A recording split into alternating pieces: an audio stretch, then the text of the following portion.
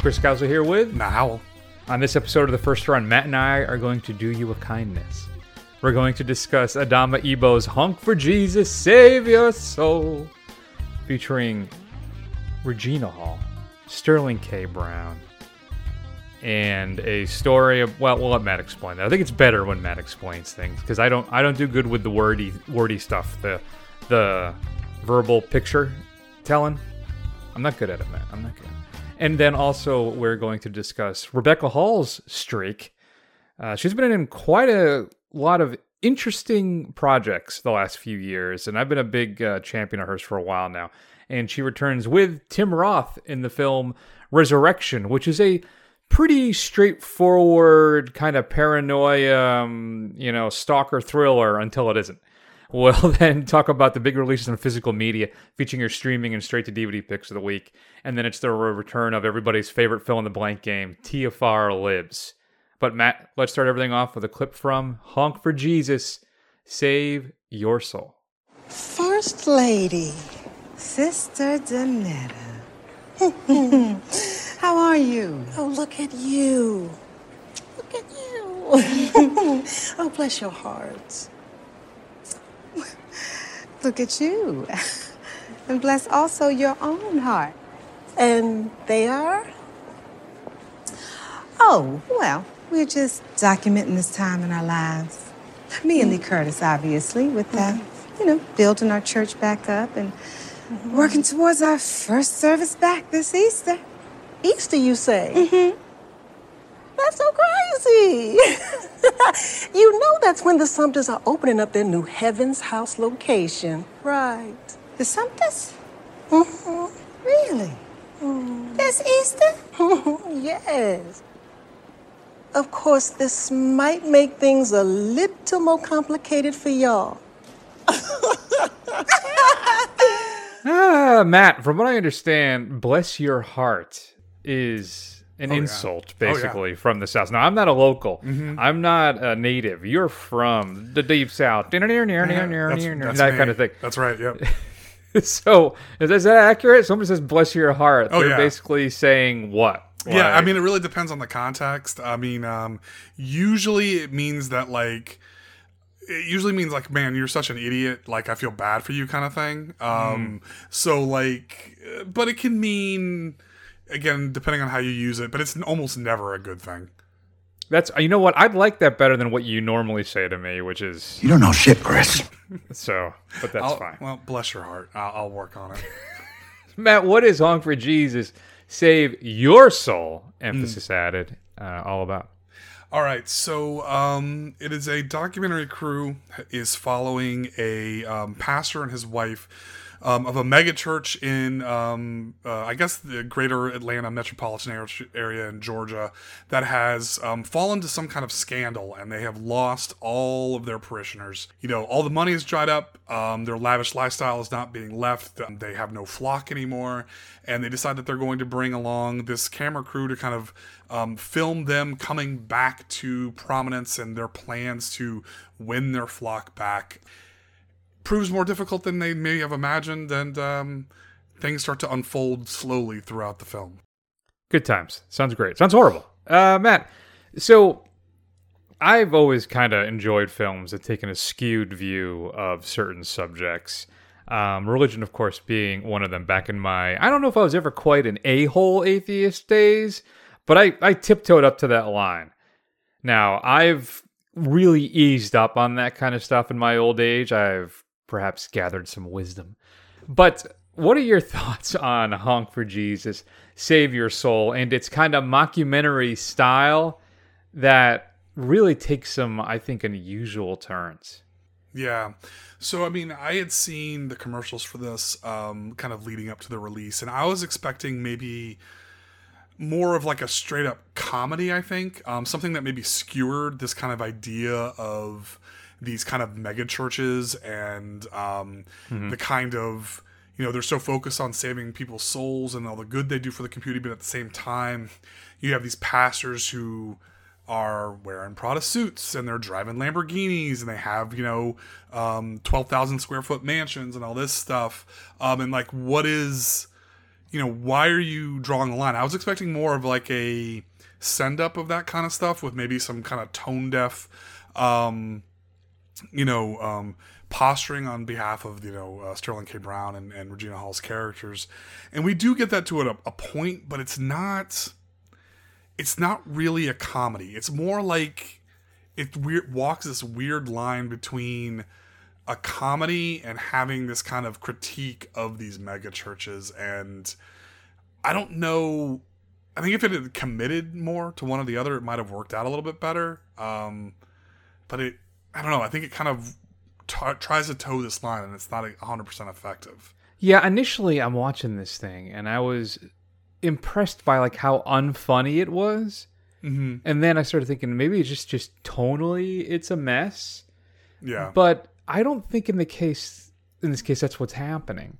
I think they're making a very, very, very dark satire. And I think there are some humorous moments, and I think the film is mostly buoyed by Regina Hall.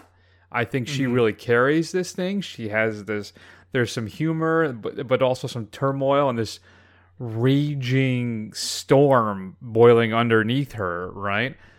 And what's interesting is she's at once the victim of her husband's misdeed, and it's clearly he's like some kind of goddamn sexual tyrannosaurus. But I just watched that yesterday. I forgot about that line. It's so good. But at the same time, she's at once victim and perpetrator, right? Mm-hmm. So it's, I don't know. I really struggled with this thing because I thought there were parts of it that was very interesting, and other parts of it that just didn't really work at all. I think it has some amusing moments, but the material veers into these heavy revelations that seem to really push back against the film's lighter aspects. And its social commentary on the megachurches, like you say, is, I think, at times a little weak. It's not particularly biting in its commentary. It's because a lot of it's just kind of obvious stuff that is just kind of in the cultural, sky at this point with this stuff. And it's more kind of slightly unsettling and just sad. Yeah. I think a lot of the stuff that they play for jokes kind of comes as this desperate grasping on of someone who doesn't understand why they've lost what they've lost, and it doesn't come off as funny. It comes off as pathetic. And I was like, whatever you think about some of these mega churches, I think some of these guys, things like Ken Copeland come to mind, who's just a ghoulish monster. Yeah, these guys are just, and I, as Chris pointed out, I am from the Southern boy school here, and I have family who attend these kind of mega church kind of things, and it's just always just baffles me how they just kind of fall for it. They just kind of fall for this thing, hook, line, and sinker, that yes, they deserve, a helicopter or whatever the hell it is they got, and they don't. It kind of goes against the whole charity aspect of, what are supposedly the teachings they're trying to preach. Now, I will say I think that this is partially based on true life. The events of Eddie Long, who was a pastor Eddie Long, who was a megachurch pastor in DeKalb County, Georgia, who was faced with a sexual scandal that was very similar to what is portrayed in Sterling K. Brown's character. So I think that is a bit of a trapping, that there is.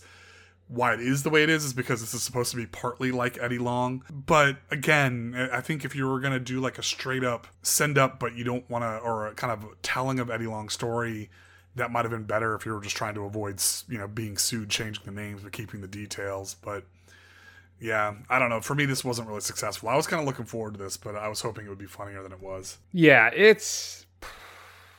and his dalliances, for lack of a better term, too, I think what adds a dimension of darkness to the film. Because it's not like he's just stepping out. There's undertones, I can even call them that, of manipulation and abuse. And grooming. What's that? grooming. Yeah, absolutely. And I don't know if they're quite minors. I mean, he does talk to an old, like an 18-year-old at one point as well. So maybe it's right on the, I don't know. It just, I think some of that stuff, it needs the black comedy to offset, I think, about how dark it is a little bit. And the comedy aspect of it isn't really there for the most part. Maybe it's in the excess, in the spending, all right? But that's it. And then it just shifts into this sexual predation that is just deeply unsettling. And I think another part of the film, too, that doesn't really work for me, which is a crazy thing for me to say, is Sterling K. Brown. I think he is one of the most intense, exciting, and exhilarating actors working today. Everything I've seen him in, I've always been riveted by his performance. But I wonder if this is just not the right venue for his talents, because he is so effective in that type of a role that it comes off as very off-putting. Maybe it's then a success of his performance, but I don't know. Like when I think about him as playing the father in Waves, you want to talk about a really intense performance, and I've always loved him, but it just doesn't. None of it sits right with me. I just don't know if he was the right actor for this role. I think it maybe needed more of a guy who has a little bit of a wink and a smirk and a grin in his I don't know, in his presence. That just Brown is just, I think, perhaps too intense and too, I'm not sure. So I don't know. A lot of it is just, I don't know, Matt. I'm going to end up giving this a C-. Where do you come down? Yeah, I think I'm coming down on a C- as well. I think Regina Hall, I think, does her best. She's game to try and carry this as best as she can. I think Sterling K. Brown, I like him a lot, and I think Chris has hit the nail on the head, although he does bring like a desperation to it that really kind of comes over, which I think is, a part of what the point of this role is. But, two okay to middling performances really can't save this thing. I think it's overall a disappointment. So this is written and directed by Adama Ebo, based on her short, which was exciting enough for Jordan Peele and Danielle Kaluuya to be involved to help produce the film, the big, feature version of it. And I think there's enough interesting things scattered throughout this where I'd be interested to see with what she comes up with next. I just think, I don't know, we gotta, fine-tune some of the stuff, I think, basically a little bit. And I don't know. We'll see what she does next. I'm always interested in new, fresh voices. So hopefully we'll see something a little more, focused, a little more consistent. Or maybe she leans into this dark stuff even more and we'll find something surprising and engaging there. I'm not sure. So, Matt, Honk for Jesus, Save Your Soul is currently playing in theaters and streaming on Peacock. You know what? I pulled the trigger on Peacock because, well, it was $20 for a year. That's true. And I'm like, well, I mean, geez, that's what, $5? Yeah. No, it's less than that. It's much less than that. Way less than that. It's way like less than that. 75 cents or something like that a month. Yeah, 85 cents. It's like $1.50 a month, basically. That's how good I am at math. So I go from $5 to You don't know shit, Chris. Clearly. I was a C student at math at the best. I had to take algebra twice. That's how bad I was at. It's funny. I think they mercy passed me for the first time I took it. And then I changed schools. And so I had to take it again. What was funny is, for some reason, the second time I took it, I aced it. I went from like a D to an A. Yeah. I don't know what it was. Maybe I had a much better teacher, or maybe it was just all sitting there waiting in the back of your mind. It had to be unlocked, like Matt Damon, Good Will Hunting style. I was... there you go. Yeah, well, I don't know what it is. My brain just doesn't work that way. I'm an artist, Math isn't my thing. So if you had a chance to see Honk for Jesus, Save Your Soul, shoot us an email at feedback@thefirstrun.com. We would love to hear from, you. Would love to hear from you. Matt, coming up on Physical Media this upcoming Tuesday, September 13th, we're going to start changing this segment. And we'll get more detailed on that. We may change some other parts of the show, too. Things are changing in my life. So I am wondering about where maybe make some format updates to the big show. Don't get freaked out. We're not going anywhere. Everything's going to kind of still be pretty much consistent. But this section may get trimmed a bit. Maybe I'll focus on more important things. I don't know. But you're going to join us on that journey, and I'm very excited about it. Matt, coming up in 4K UHD from Scream Factory. Enjoy. Hi. How far are you going? Other side of town. It's close enough. Make it? Yeah. Thank you.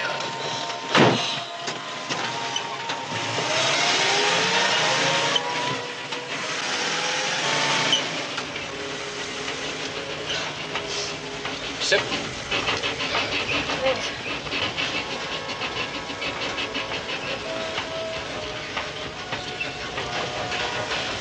Listen, I never hitchhiked before. I just really want to be careful. Can I ask you something? Sure. Are you weird? Yes, I am. Yes, I am weird. You are weird. Yes. You're weird, thank God you're weird. The last ride I had was so normal, it was disgusting. He picked me up in Santa Barbara. By the time we got to Carmel, he wanted to marry me. Oh, yeah. I thought you never hitchhiked before. Not before last week. You're my 13th ride. Oh, great. Weird and unlucky. We'll see.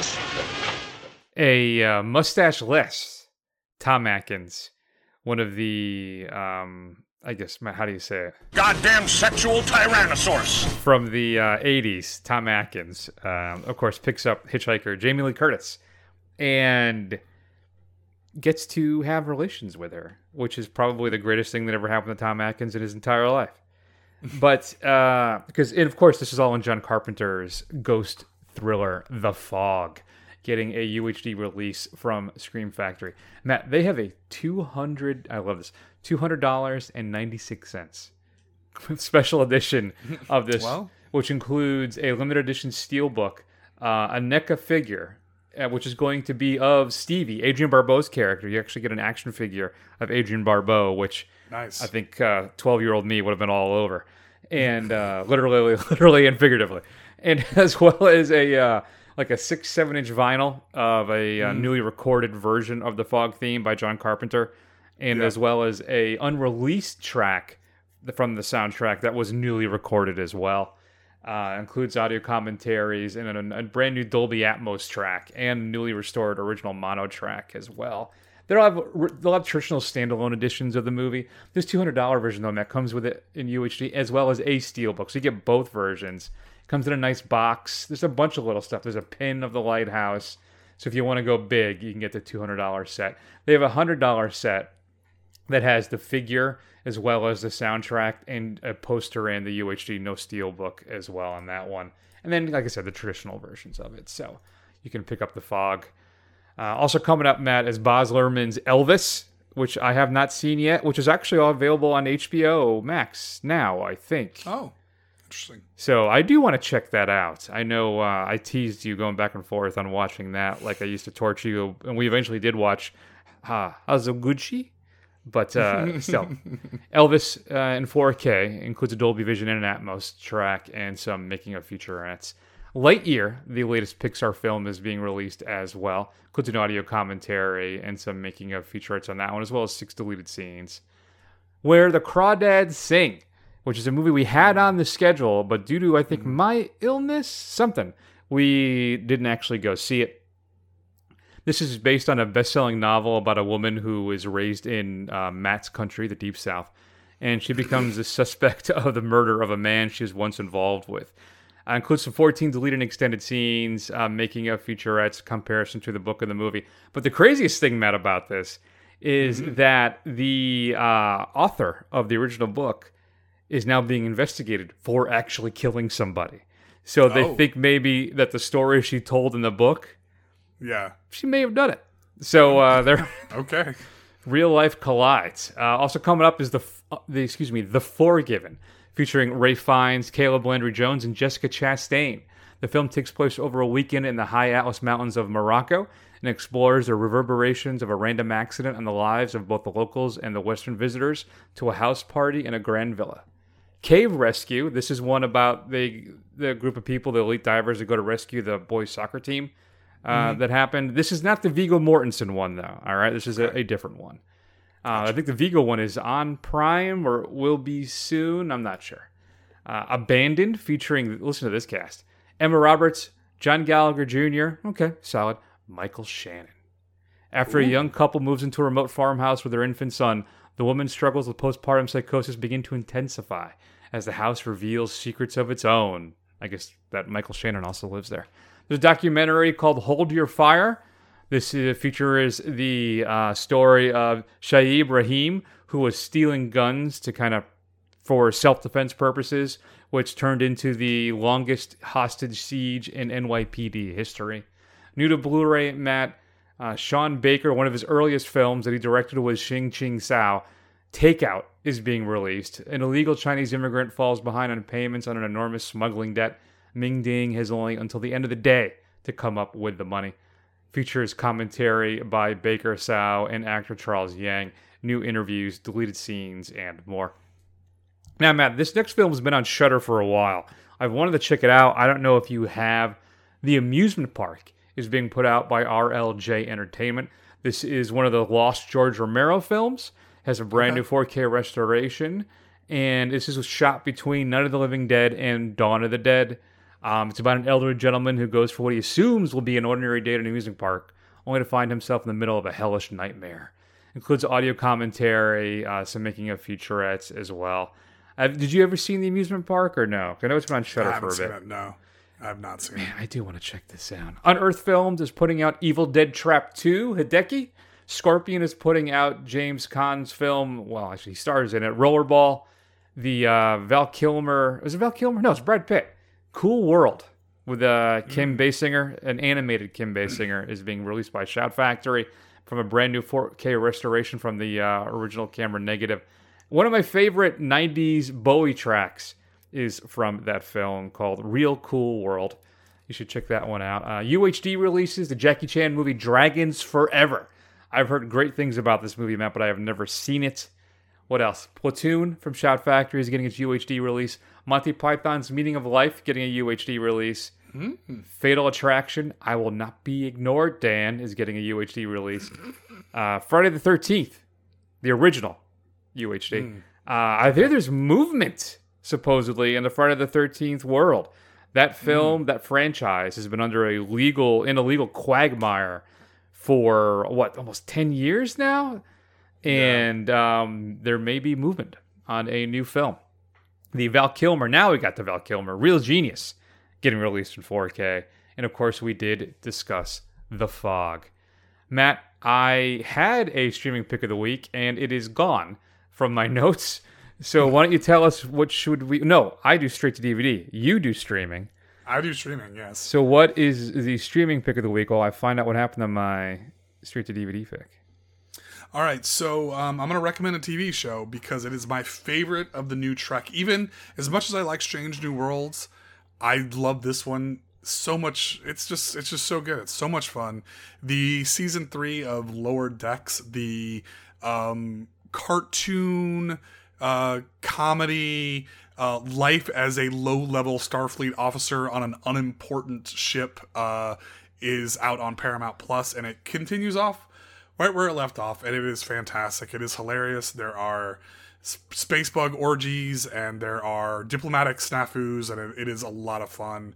If you like Star Trek, and even if you don't, but even if you like Star Trek, you're gonna really, really owe it to yourself to watch Lower Decks. Well, no, because I don't have Paramount Plus, so I can't do that. I hear they're working a deal with, is it Showtime? For like an extra $5, you can add Showtime to your plan. Oh, really? Yeah, I think it's Showtime. Okay. Yeah. All right, I found my straight to DVD pick of the week. Are you ready? Let's hear it. Attack of the 50-Foot Cam Girl. Beverly Wood is one of the biggest stars on social media. Millions of fans subscribe to her sexy cam shows and buy her products, and it seems like everyone loves her.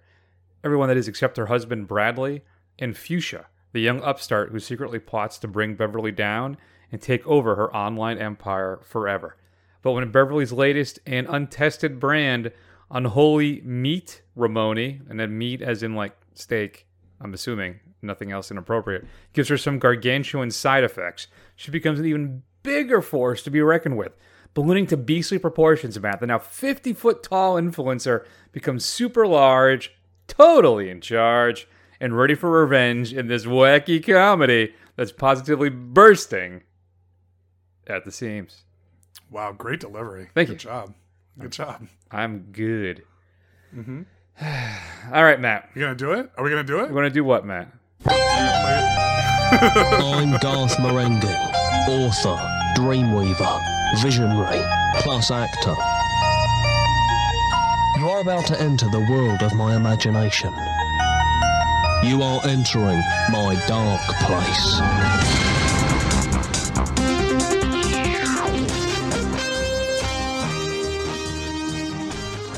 All right, Matt. So last week, you disappointed our audience. Yes. I got phone calls. People don't even have my phone. I'm sorry. Emails. Somebody sent me a letter, an actual physical letter, wondering I'd be more worried that they know where you live. what happened last week. Well, we didn't get Matt's discussion of Garth Marenghi's Dark Place, Episode 2, Hell Hath Fury. But this week, Yes. I think we're good. We're good. What are your thoughts on Liz's adventure in Dark Place? Yeah, so I've been excuse me. I've been recovering. So I got to watch quite a bit of Dark Place while I was recovering from my illness. I thought it was quite good. I mean, here's the thing that I really like about Dark Place is that one, it really nails the kind of like micro budget BBC horror 80s things that you would see like on Channel 20 at like 10 o'clock at night. I mean, my favorite gag that just is, I don't know why I think it's so funny, is when they're driving in their little electric car and it's always like in a sound stage, but there's like curtains around them. They make no effort to make it look like it's even outside, kind of thing. And and just the kind of blatant matter-of-fact misogyny that just really just puts upon Liz, and that's really what happens with this one. Whereas Liz, if you didn't know, has psychic powers, as many people do, but because she is completely ignored and put upon, she lashes out with her psychic powers. But unfortunately, it takes our three heroes basically the entirety of the episode to figure out that she's the one causing it. It is hilarious. Although Liz didn't get much to do except other than scowl and look scary and throughout the whole thing. I love the part with Stephen Merchant too as the chef about the chicken. It's just so many great. Doctors need their chicken. So what are you going to give this one as a grade? I think I'm going to give this one a B+. B+, huh? Yeah. All right. I guess that's okay. B+. Thanks. Good. All right, let's keep rolling then, Matt.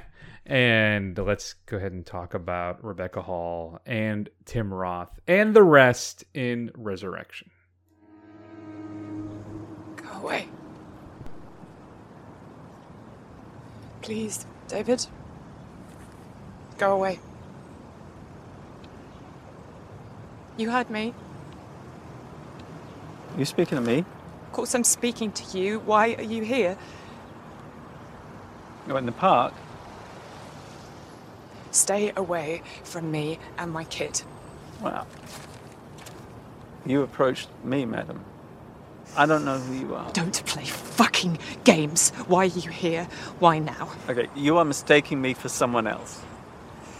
You piece of shit, you motherfucking goddamn piece of shit! Ben is with me. Ooh, outside of the profanity, Matt, what does that even mean? Ben is with me. I know. Shocker. Man, I wonder what that's about. Weird. So, Rebecca Hall plays Margaret, Matt. She is a very successful businesswoman. She's in Albany, and she has a lovely young daughter, and she's basically kind of got her whole life together. And then all of a sudden, at a conference, she sees a man, played by Tim Roth, who goes by the name David, who is a man from her past, from a dark period, a very, very dark period in her life. And she is now terrified that he has come back for what? You're going to have to watch the film to find out, Matt. So Rebecca Hall, I think, has been on quite a streak lately, right? Earlier this year, maybe it was last year at this point, The Night House, which is a really interesting little thriller. I wouldn't do it for the show, I don't think. I watched it. Did you have a chance to see it at all? It's been on my list of things to see, but I just haven't caught up with it. It is streaming out there somewhere. I forget where. Yeah, it's good if you haven't seen it. She also directed Passing, which we did do for the show, which I think is mostly successful, an interesting film. And of course, let's not forget Godzilla vs. Kong. And she will be in the sequel as well next year. So, either way, I've been impressed with Rebecca Hall's work for quite a while, and I was really anxious to see this. It's supposed to be very good, very tense, with a really interesting ending. True. So, Matt, what are your thoughts on Resurrection? That starts like your traditional kind of stalker thriller that I found at times very engaging, very unsettling, and very well performed by Hall and Roth. Lots of great stuff here that takes a sharp dog left turn at the end of the film that I'm curious to see your reaction to. What are your thoughts on Resurrection? Yeah, so I think you're spot on. Initially, this thing kind of starts off with your typical kind of paranoid thriller, stalker. It's interesting because, Rebecca Hall plays this character who is, obviously we empathize with her, but I don't think anybody would be necessarily blamed if you said you wouldn't want to hang out with her. She doesn't seem like a very fun person to hang out with for the most part. But this thing, like you said, when the kind of reveal or the initial reveal happens of kind of the history of this character, it's so outlandish that it just kind of calls into question, is any of this really happening, right? I think for me, it's like, I believe that something happened with Rebecca Hall's character, but did it happen the way that she describes it, kind of thing? Because of all these people around her orbit are talking about how she's gone off the deep end again, kind of thing. They seem more concerned with the fact that she's kind of losing her grip on reality, sort of thing, coupled with just the out there performance of David by Tim Roth, and then ultimately what ends up happening. I don't know. I really am kind of coming down on the camp that something happened to Rebecca Hall's character. I don't know if it's exactly as she describes it. She's in a different place in her life. Something triggers her to kind of collapse all this stuff to come together. And what happens with Tim Roth afterwards is mostly in her own head. Like, I don't think it's real. That's where I'm coming down on it. And I'm okay with that, but I don't know. I'm interested to see what your thoughts on this are. So, yeah, I don't know if the ending is literal.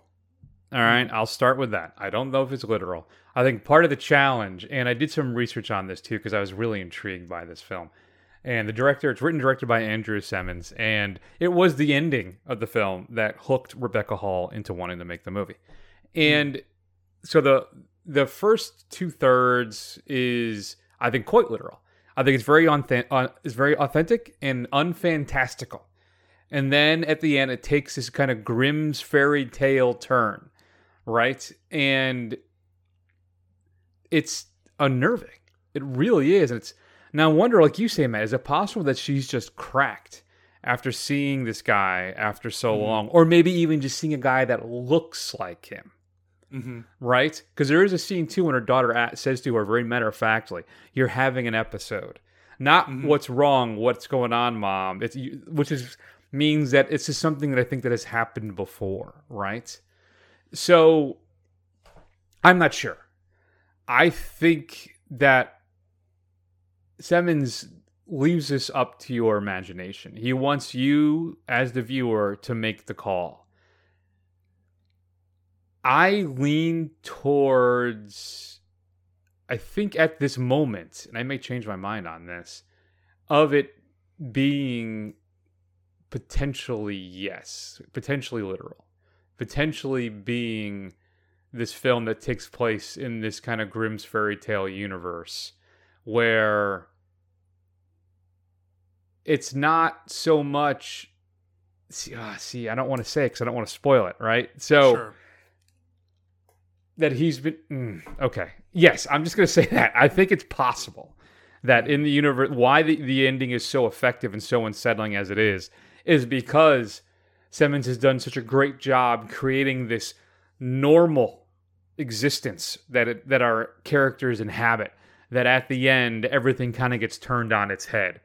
And the daughter's reaction to that. Is it happening in Hall's and Margaret's head? I don't think so. I think this is just a crazy world that we didn't realize we were living in the entire time. I kind of like that. Now, I want to clarify. It's not a crazy malignant twist, right? It's not this fun, out there, like, oh, damn, kind of a thing at all. It's just very, like, WTF type of moment that the film takes. So I think that's where I land on it. Yeah. See, I think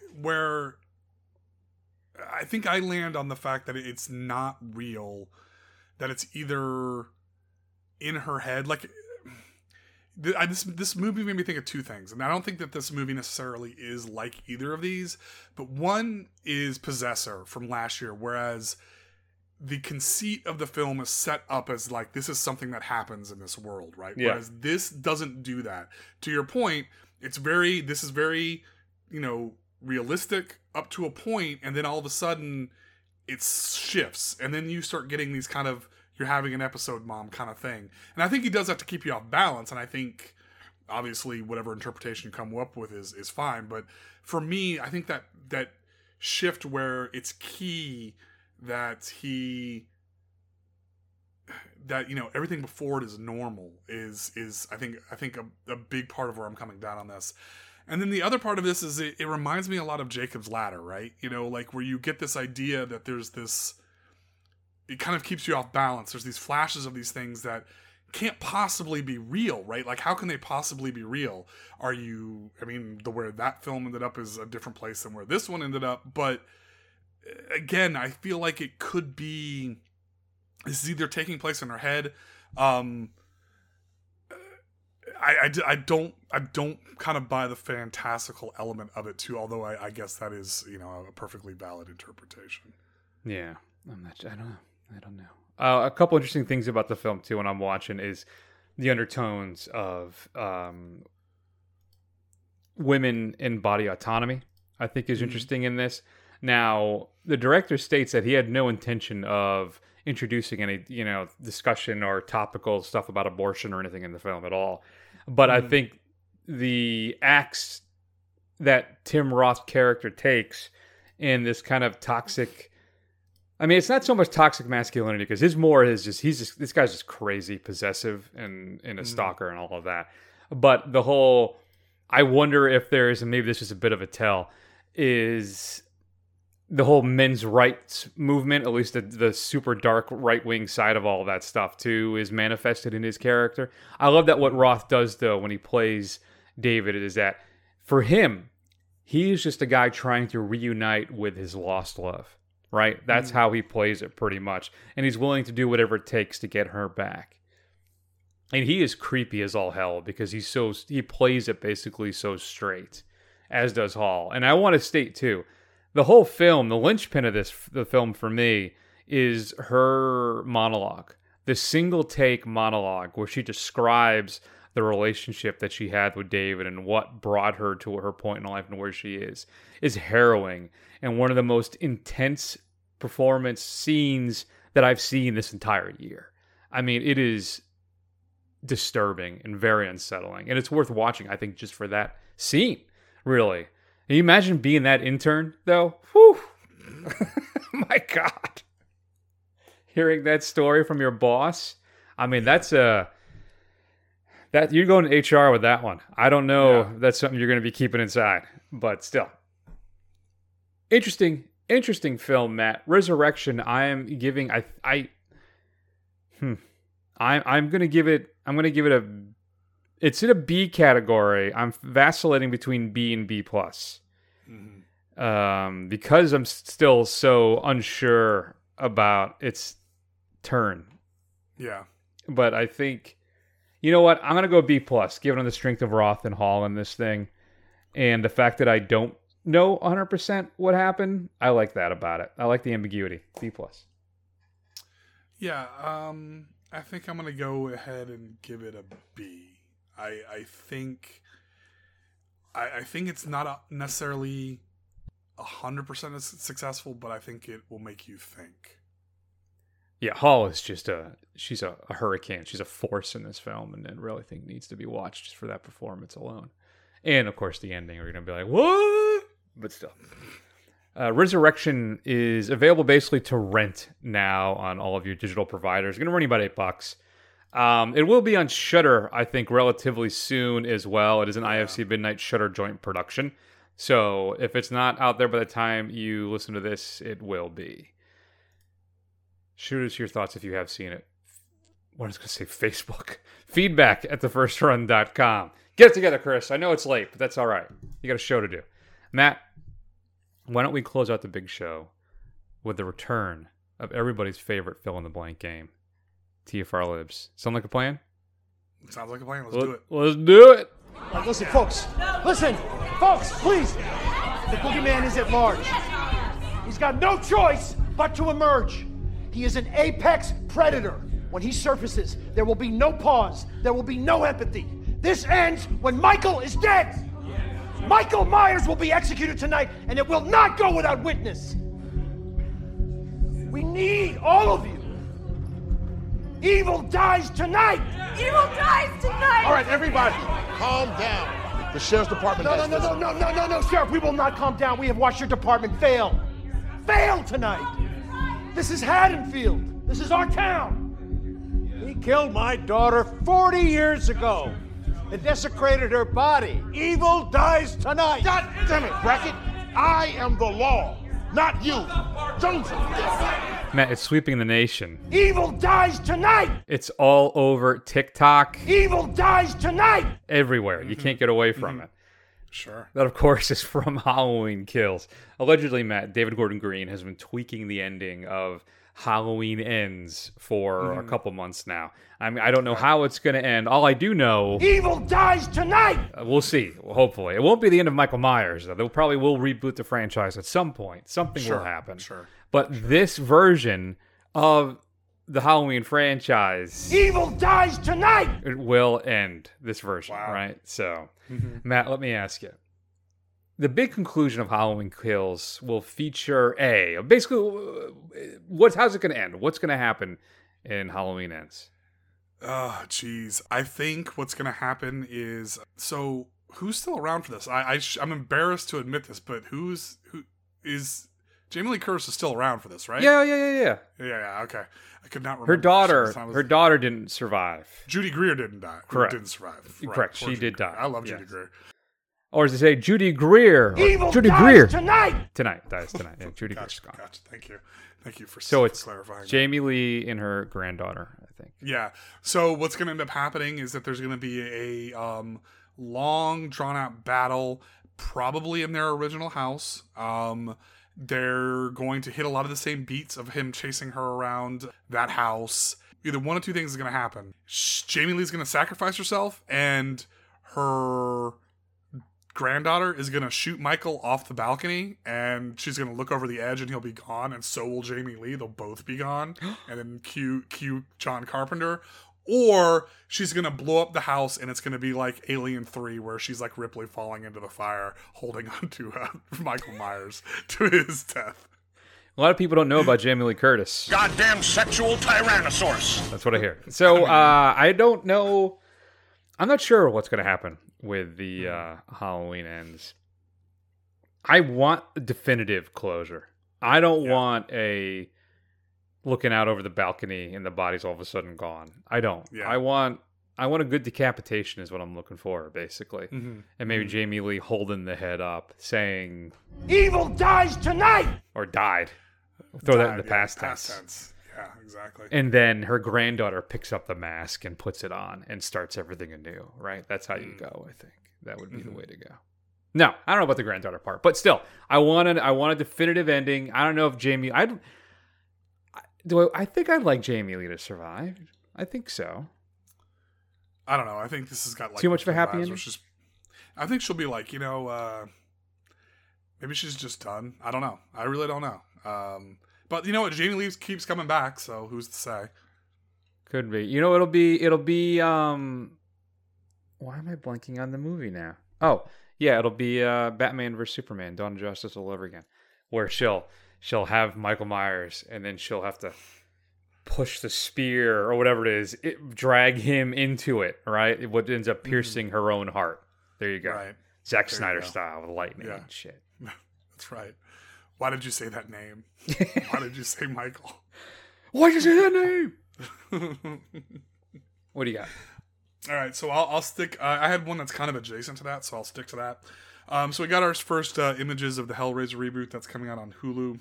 Looks pretty creepy, as Chris alluded to. There is some movement on the new Friday the 13th, which would be exciting. I honestly didn't hate that that reboot that they did about 10 years ago. I thought it was fun. So my question to you, Chris, is blank is the best horror reboot? All right, so Nightmare on Elm Street is dreadful. Out. It's out. Which is too bad. I thought Jackie Earl Haley was a great Freddy. I thought he was good as Freddy. It's just that the movie is just incompetent. Yeah.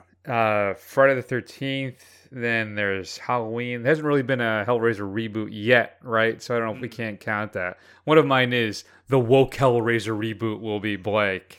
There's some of that on the internet. I don't believe it's woke. I like the idea of a female Pinhead, though. That's kind of cool. Anyway, a androgynous Pinhead. You know, I don't even know if you can say that it has gender. True. I appreciate that. Thank you for that. What's the best horror reboot? Mm-hmm. So are we sticking like the big franchises type of a thing? No, then? just anything. I know my answer. It's not a big franchise, but I think it's the best one. Oh, see, I gotta expand my thinking then. Mm-hmm. I'm leaning towards Fede Alvarez's Evil Dead. I think that is very, very good and really captures the spirit of the original film. Yeah, that is a good one. I have caught that multiple times lately. Really good. You know, it's solid film. So I guess I'll go with that because I can't really think of anything off the top of my head outside of that right now. I'm sure you're going to see something relatively brilliant. I'll be kicking myself, but I'll stick with that for now. I mean, I don't know if it's relatively brilliant, but I would go with Alexander Asia's The Hills of Eyes reboot. I think is. I mean, there's no more to it. I think the first one is not good at all. No. But somehow he manages to elevate this material into something that's actually genuinely scary and disturbing. And I think overall, I think it's the most successful of the horror reboots that we've seen. Now, is it a reboot or a remake? There's a difference, right? Because a remake is The Hills of Eyes. A reboot, I thought, was more when you're bringing in previous aspects of an existing franchise and restarting it fresh, like Scream. Yeah, but then would Evil Dead count because they haven't made any more? Yeah, but yeah. So what would Evil Dead be? I think Evil Dead is a reboot because it's the same book, it's the same cabin, right? It's not a remake, I don't think. Because if it was a remake, I think you'd have an Ash character. So I think that's a reboot. He's at the end. Groovy. Isn't he at the very end, at the very, very, very end of the credits? I'd forgot. I don't even remember. It's been so long. So, yeah, I got to... See, didn't we learn all this by watching that Scream remake reboot thing? What they call it, a requel? A requel. Oh, yeah. That's right. So, yeah, I don't know if Hills of Eyes is technically a reboot. I think it's we'll have to look that up. Either way, when it comes to... I'll stick with my word. When it comes to remakes, I think the Hills of Eyes remake is very good. And it's, as you said, far superior. One of the best. Like The Thing is another one, right? But The Fog, that remake of The Fog with Tom Welling, that's horrible. That's actually horrible. But The Hills of Eyes, even the sequel's pretty good too. Aja wasn't involved. I think he produced it, but he didn't direct the sequel. I think that one's pretty good too. Because that first OG one is dreadful. It's not good. But that's a good pick. I like that. But in the end, I like my Evil Dead one better. So good, you're still wrong. Fair enough. Matt. The James Mangold-helmed Indiana Jones 5 will be blank. So, refresh my memory. What has James Mangold done? What else has he done? Well, he did The Wolverine. He did Logan. He did some other things that I will pull up right now. I did not care for a bunch of his stuff. He did Ford v Ferrari, which is pretty good. Mm-hmm. Did he direct Copland, or did he just write that? I think he directed that too. Let's take a look. Yep, he directed Copland. Girl Interrupted. Identity. Ooh, I'm not a big fan of that. Walk the Line. 310 to Yuma. I don't care for it. Night and Day, which is a film I abhor. That's the Tom Cruise, Cameron Diaz movie that is just really, really bad. The Wolverine, Logan, Ford v Ferrari was the last film he directed, which I think is quite good, but is like top shelf dad-tainment. And then the untitled fifth Indiana Jones movie. The thing that's got Indiana Jones going for it is it's got Phoebe Waller-Bridge in it, and I think Mads is the bad guy. Oh, Mad always plays a good bad guy. I think Banderas is in it. Toby Jones is in it as well. So, but you know what? If I'd gone into Crystal Skull and you had said Cate Blanchett is the bad guy, I really like Cate Blanchett, and look how that turned out. So I guess I just have a bad feeling. I think it's just going to be a disaster. I think it's going to be not good. Give me some Trump. Not good. Very not good. I don't think I have that bad. clip loaded anymore. Okay. Yeah, you don't know shit, Chris. Oh, wrong one. I didn't mean to hit that. Yeah, no, I don't have that. Sorry, buddy. How about I'll give you. How about one of these? I don't know. Yeah, it's I think it's going to be not good at all. Yeah, I started rewatching a little while ago Crystal Skull. I was doing some work on something else, and it's still. I only got halfway through it because I had to stop what I was working on. The first half of it was not as bad as I remembered, so I don't know. Maybe I gotta finish that. Either way, I'm not super confident. I hope that it'll be better than Crystal Skull. But man, how old is Ford now? 80? Well into his 80s, right? I don't know how that's going to shake out. I mean, he's exactly 80. I don't know. I mean, in Crystal Skull, and that was what, 10 years ago? Yeah, he looked pretty arthritic in the Crystal Skull. Yeah, not from what I understand what you're saying, Patrick Stewart bad in Picard. Yeah. But still, it is those scenes when they mostly pull off the stunt double stuff, I think. And they do make a bunch of jokes about his age. Yeah. But I don't know, man. 80. That's rough. I don't know. We'll see. Maybe Mangold. All right, Chris, answer the damn question. James Mangold helmed Indy 5 will be adequate. Okay. Yeah, I love your enthusiasm. We'll have to see if it comes out right on this one. I'm gonna walk out of the theater and I'll say, I didn't hate it. Yeah, that was adequate. All right. So, we got Clerks 3 coming up, right? Mm-hmm. Apparently, we've also got a Tusk 2 called Tusks coming out.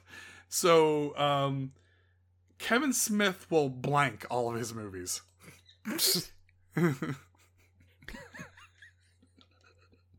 Well, I'm sure he would love to sequelize all of his films, sure. Mm-hmm. But I think he will. At this point, he's just I'm gonna make up a word, nepotize all of his films. And you know what? I used to think and give him a lot of poo for that.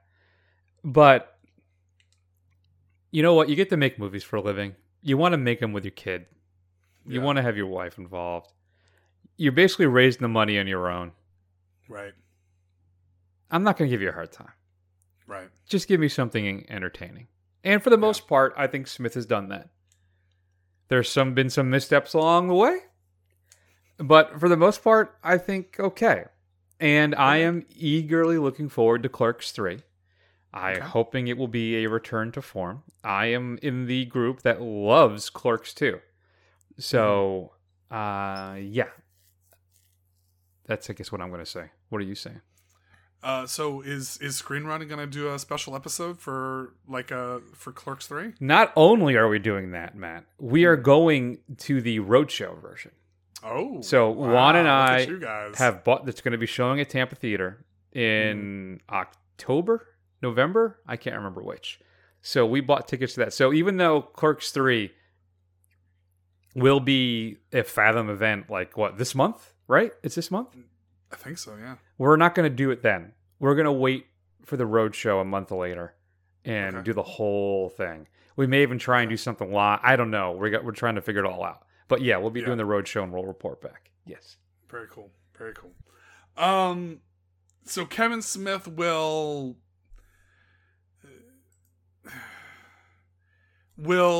keep making lackluster movies, and then all of a sudden he'll make some kind of brilliant return to form when he's like 65.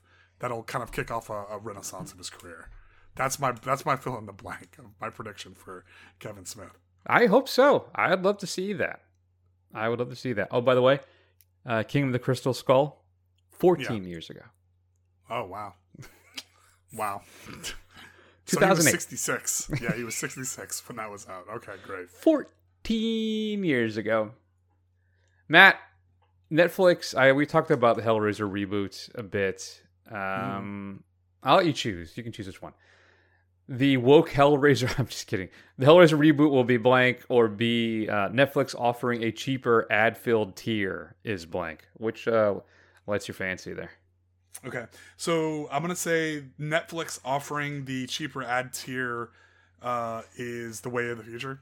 I mean, Hulu already does it. I hate it. I wouldn't hate it so much if they would just give you the ads all at the beginning. Yeah. Whereas Hulu, they will intersperse them throughout the damn thing, and it's like, why? Like, why are you doing this to me? Just give me all your ads at the beginning, at the end, and fine.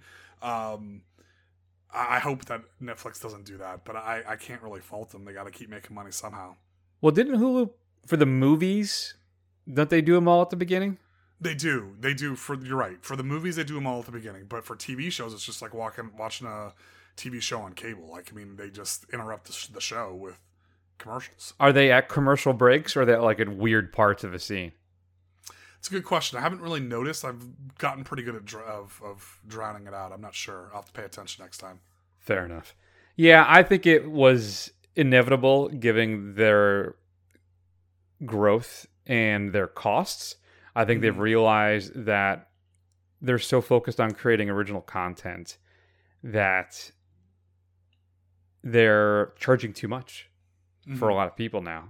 And the only way to kind of bring some of those people back are to introduce ads. Now, I'm like you. I hope they do the ads at the beginning. But we shall see. I would doubt it. But we'll have to see about that. I would not buy the ad tier at Netflix unless I had some kind of financial unfortunate event happen. Right. Would I downgrade to that? And I hope... I don't know, man. We'll have to see how that checks out. I have to say too, I haven't watched a lot of the Netflix original content in a long time. I have not seen any of the new season of Stranger Things. I haven't seen any of the movies that I wanted to watch there. But I will say their catalog stuff is really good. Yeah. The pre-existing stuff that they currently hold, I think they have a lot of great stuff on there.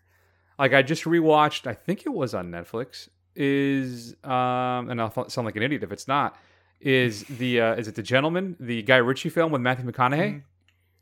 Yeah, I think that is on Netflix. That holds up really well. It's the third time I've watched it. I watched it in theaters. I watched it at home, like on HBO or something, and then I watched it again about 2 weeks ago on Netflix.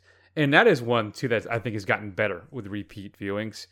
So, but yeah, there's a lot of good stuff on there. So good for them for the catalog stuff. Like I said, but that's what I do. I end up watching The Gentleman for the third time instead of sitting down to start Stranger Things or something. But I don't know. I guess it's inevitable that they had to start doing this. Yeah, you can only grow so far, you know? Yeah, exactly. Yeah. What do you got for me? Anything else? My last one then is Winnie the Pooh, Blood and Honey will be. It's going to be atrocious.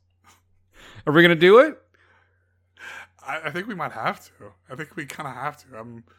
So break it down. What is this and how did it happen, man? I don't know how it happened. I just really kind of heard about this afternoon. But apparently it is a for real legit reimagining, I guess we will, whereas Winnie the Pooh is a merciless killer along with Piglet, and it's basically a slasher movie based off of Winnie the Pooh, where a guy's running around in a giant Winnie the Pooh suit. So basically what happened, is they went into the public domain. Okay. The Winnie the Pooh went into the public. Now, the Disney version with the red shirt, that's still copyrighted. Okay. But the original version exceeded its limit and is now public domain stuff. So, from what I understand in the film, is that Christopher Robin abandoned the characters and the, what is it, the 7 Acre Wood? What is it called? I think it's the 7 Acre Wood, So, they went feral, basically, is what happens. And so they, I guess, Pooh and Piglet killed, like, Eeyore, and I guess some of that's all in the trailer. You can check it out. But it looks really bad. But maybe we'll have to squeeze it in October. We can discuss the Winnie the Pooh horror film. What do you want to see next? Is there any other classic children's character that you'd love to see enter the public domain you see a horror film with? That would have been a good TFR Libs, Chris. Way to get your ass together. Yeah. Peter Pan, maybe? Peter Pan overall is creepy as hell. Like, you could do something with that. Whereas like Hook is like the hero, trying to rescue the boys that Peter Pan abducts to do God knows what with. I know there's a real dark angle to Peter Pan, isn't there? A man, like the boy who refuses to grow up and wants to surround himself with children. That is, ooh, good Lord, that's a good pick. I don't know. What would I want to do? What would be a good one for me? What would I want a children's property that I would love to see adapted into something really disturbing? Well, I am a fan of doing the whole, insert the Muppets into any film type of a thing. Right. So Muppets. But you maintain one actor like John Travolta in Pulp Fiction and everybody else is Muppets. Or better yet, Reservoir Dogs, Tim Roth and everybody else is a Muppet. But maybe it would be the Muppets or like Kermit specifically. Yeah, but you could do like a Muppet. They missed the boat on the Hellraiser reboot. It should be a Muppet reboot. You can have Pinhead Kermit coming out. Shatterer Piggy. Butterball Piggy. We should do a Kermit voice doing We Have Such Sights to Show You. That would be. We should find somebody on Fiverr who can do that impression for us. I'm sure it only costs us a couple bucks. That's not a bad idea. How would you fill in those blanks, folks? Shoot us an email at feedback@thefirstrun.com. I swear that was a full sentence. I just blended together a lot of the words. Matt, what are we going to be talking about next week? What is up? Oh, boy. I screwed up. That's usually my piece. I didn't look it up. Let me see here. Well, I can tell you that supposedly, if it's out, is the, what do you call it? The Airbnb horror film, Barbarian. Okay. Which is supposed to be very, very unsettling. And then I guess it's going to be the Disney live-action Pinocchio from Robert Zemeckis. Okay. Fair enough. There's the Inarritu's new film Bardo is dropping at some point, which I definitely want to see. That vampire movie, The Invitation, I think is in the theaters, but that's supposedly not very good at all. Yeah. So we'll see what else is coming up. But right now, that is our plan for next week. And we are weeks away from our next marathon, our Halloween marathon, Matt. And what are we discussing that month?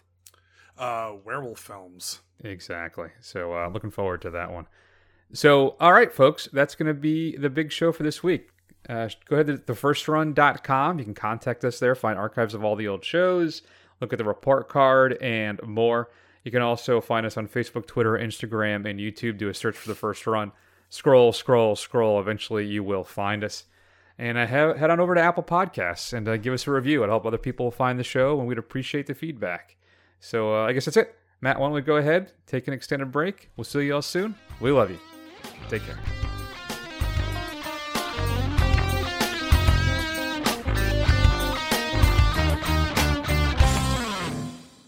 Evil dies tonight!